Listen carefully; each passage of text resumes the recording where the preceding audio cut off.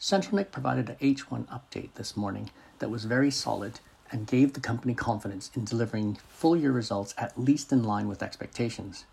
And it'll give the company confidence of continuing its strong share buyback program. Gross revenue grew about 31% on a pro forma basis in the last 12 months to the end of half 1 2023.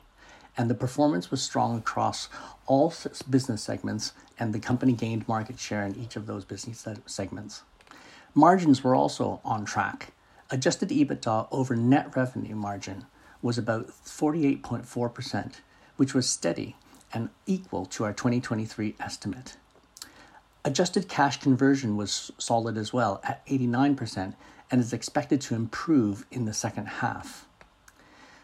Net debt was 68 million at the end of half 1 2023, up from 57 million at the end of 2022. That was due to strong share buybacks of about $14 million. We expect to raise net debt figures for the full year due to continued strong share buybacks, given that the company is confident of its results for the full year. We raise our net debt figure to 76 million from 38 million. At the same time, we lower our 2023 weighted average share count by 6 million, and then we also lower our share count for 2024 by a much larger 24 million to reflect the full impact of the share buybacks in the second half of 2023. As a result, we raise our adjusted EPS for CentralNic by 2% in 2023 and by 12% in 2024. We expect net debt to EBITDA to remain low at 0.8% in 2023, which is broadly unchanged from 0.7% in 2022.